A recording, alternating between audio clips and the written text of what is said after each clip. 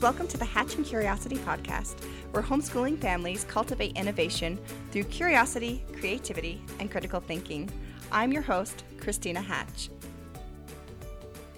I love this time of year. Not so much the melt-off, but the anticipation for spring. This episode is packed with ideas for nature study both in early and late spring, a nature study challenge, and touches on the value of gardening and handicrafts. Now, I'm not going to lie. I teach classes about nature study throughout the year, and even I get a little burnt out and can find myself in a funk. The last part of winter this year, I just wasn't able to pull it together. After a couple of trips to the lake, though, I found myself restored and ready to dive back into nature study. Where I'm at, in southeastern Idaho, it is brown and melting. Everyone is loving the extra sun, but not quite seeing the blossoms so characteristic of the long-awaited spring. If you look closely, though, you'll start to see the first hints peeking out from under the old growth. This is the joy of nature study this time of year. It is the perfect season for tracking changes over time. One of the projects my family is working on this year is tracking changes in our apple tree. Our Honeycrisp apples only come on once every other year, and with this being an apple year, I've decided to have my kids track the trees from the dormant winter state through the blossoms, growth, harvesting of apples, and fall. Right now, they're making their initial observations. Last week, we investigated the branches to see if we could find the first buds of the year.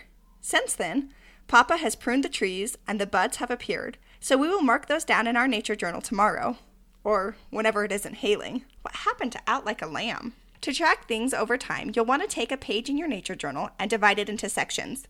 In mine, I have it divided into 5 sections, but you can divide yours however long you want to track something. In each section, you'll write a date or time of observations and jot down notes or sketches of what you want to see. Some great subjects for this type of study is adopting a tree and watching it through the seasons, where you title the sections winter, spring, summer, and fall. You can watch a caterpillar change into a chrysalis and then a butterfly, labeling your sections in weeks, days, or even hours. You can sketch a praying mantis walking and write how many seconds each step takes.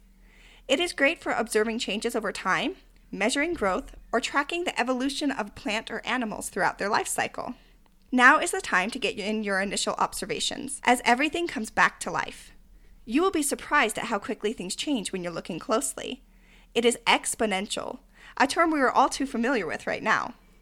Looking out your window, it looks like breakup season for so long, and then almost overnight, it's spring. Tracking it now will help hone observational skills. The kids are eager to look for any sign of spring and will notice the smallest changes that inch towards it.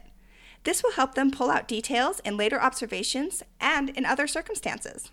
Another investigation we've done is going on a hunt for the first signs of spring. The kids loved seeing the green grass start to poke through the brown, the daffodils climbing out of the flower beds, the onions growing in the garden, and the spiders skitter across the sidewalk. With a new variety of birds showing up at the feeder daily, it's fun to let them loose, pointing out the signs as you find them. Or, for a little more direction, you can even turn it into a scavenger hunt after brainstorming signs of spring together beforehand. Taking before and after pictures of different buds to see what the leaves look like after they fully bloomed is a fun experiment, or graphing when different plants flower or fruit is another one for the more analytical or older child. By doing nature study starting in early spring, you'll notice things that you can't in the full splendor of summer. For example, this is a great time of year to find birds' nests. They're more exposed in the sparse branches and are often in the process of returning to their summer range and building nests for the upcoming season. If you track species of birds or flowers you see month to month, it's exciting to see new varieties show up this month. You can mark them down in the calendar of first, which is essentially a page with a month at the top, where you write down the first time you see something that year as you come across it. The first finch, the first bloom in your garden, the first ripe berry or frost later in the year. Having this record makes it easy to compare patterns year over year and fun to look back on previous years to see what you can expect this upcoming month. As spring progresses, you'll be able to find tadpoles in the water, tiny grasshoppers in the grass, and my absolute favorite bug, butterflies. I fully recognize that these things happen in different paces depending on your local biome. But in the high mountain desert, spring is the best time to see butterflies because everything dries out by summer and they become sparser. This is a great time to find mosses and ferns. If you live near a farm, the farm animals will have just had or will be having their babies soon. Talking about life cycles and rebirth is a beautiful way to introduce nature study during the Easter season if you celebrate it. And nature journals are a fun addition to the baskets. For gear, I suggest having galoshes or rain boots, a rain jacket, and light gloves. In my mind, temperatures are ideal in the afternoon, hanging around the 50s here, but I've always preferred cooler weather. You don't need to be as concerned with sun exposure or biting insects, but be aware that everything is much soppier and colder the further into the outdoors you get, with snow melting off the mountains and filling up the marshlands. This isn't the best season for making observations in the field, but is great for memory work by recording what you've observed while out when you get home. A portable microscope, butterfly net for catch and release, and nature journal are other helpful tools. A portable microscope, butterfly net for catch and release, and nature journals are other helpful tools. A list of where you can find these resources can be found in my show notes at hatchingcuriosity.com. It's fun to see what has changed over the last season. In our latest hike this afternoon, we went on a little reconnaissance mission to see how long until our favorite trails would be ready. We were met with 2 feet of snow in some areas, and the largest tree at the head of the trail was toppled during the winter. It was fun to speculate on what could have caused it, and to notice all the changes to our most familiar landscape. This is the time to prepare the ground for planting. Dig a little deeper to learn about the layers of soil, how to keep soil healthy, worms, composting, and other things like that. As you plant your garden, you can measure plants' growth, notice the effects of weather on their growth, and perform other botany experiments. Honestly, I think keeping a garden is second only to reading books for your kids as far as the many benefits it offers for their education. Food is life. Understanding where it comes from is foundational to them having a healthy relationship with their food. A study at Cornell University shows that kids are 5 times more likely to eat their vegetables that they grew themselves than the ones that they were simply served. Gardening is a full sensory experience that boosts the immune system and contains natural antidepressants. It is a humming ecosystem with many interactions at play that serve as natural parables for life lessons. As they develop their motor skills, they will also develop their character, learning patience, perseverance, coping with disappointment, work ethic, and the satisfaction that comes from the harvest principle. Additionally, it is more great and constructive outdoor time, family bonding time, and opens the door to scientific inquiry. I promise that the skills learned during their experience of keeping a garden, regardless of the size, will never go wasted. This is one of the most popular times to nature study, as everyone is excited to get out of the house and eager to see the signs of warmer weather teeming with life. If you don't find much on your first few visits out, don't get discouraged. You're still getting fresh air and building the habit. Perhaps you can return to some of the suggestions in episode 5, Nature Study Beyond the Journal, where I give tips for nature study during the winter. Charlotte Mason famously said, "Never be with indoors when you can rightly be without. Take some of your other studies outside to see where it leads."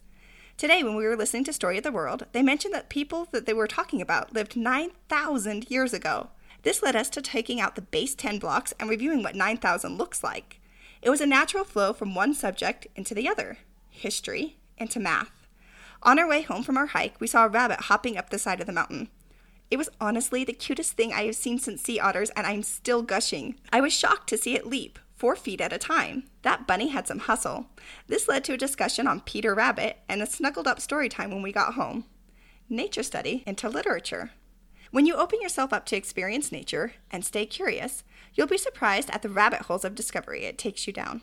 There may not be much we can do to connect with others in person during this prolonged quarantine, but it hasn't stunted our ability to connect with nature and our little ones. So being the eternally obnoxious optimist that I am, I say, let's seize the day for what it is. Let's not let this opportunity we have for connection pass us by. With baseball, co-op, church, and playdates canceled, I found myself with a lot more time in my schedule. But what am I doing with it? It's tempting to fall into the holiday habit of entertainment and rest, but what if instead I allowed the stillness to come into my home? More quiet time for reflection. More time for watercolor, to bake bread from scratch, to read the story 3 times instead of once to my 3-year-old. Quality leisure, when properly ordered with work, is even more restorative than rest. I'll say that again. Quality leisure, when properly ordered with work, is even more restorative than rest. Confession. I have somewhat of an addictive personality. I can't quite stop my Pepsi habit and get sucked into Facebook, Instagram, or Pinterest for longer than I care to admit. For a while, I found myself with a lot of free time that was spent on my phone. I like to pretend that the articles I'm reading were filling my mind with useful information, yet I slowly started to get depressed was always tired and overwhelmed. When I picked up the habit of painting, something inside me came alive. I was creating something with my hands, refining a skill and recognizing beauty. It took concentration and led to immense satisfaction when I was able to get the effect that I was hoping for. I felt more rested and alert after an hour of painting than I did after a 2-hour nap. I started to recognize this in others too. My friends that have a hobby seem more at rest and have better concentration. When my kids are bored and choose to create something or work on a skill, they will stay occupied for hours and keep their minds humming with curiosity when they're done, versus when they choose simple entertainment and then complain that they're bored. This is why I think the Charlotte Mason, Waldorf, and Montessori education models are so big on handicrafts. Yes, the motor skills and talents developed are good in and of themselves, but the sense of accomplishment, focus, and drive it takes to develop those skills have their own added value. You can get the benefits of quality leisure in many ways, from origami to sculpting, piano to leatherwork, and even a great book club. But one of the ways built into nature study is drawing and brush drawing, which is essentially dry brush watercolor. As we find ourselves with a little more time, I encourage you to spend a little bit more time on your written and drawn observations, to develop those hand skills that can lead to a lifelong satisfaction found in the hobby.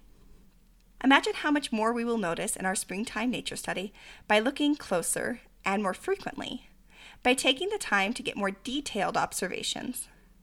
So that is my challenge to you. I want you to set a date, time, and location for nature study this week.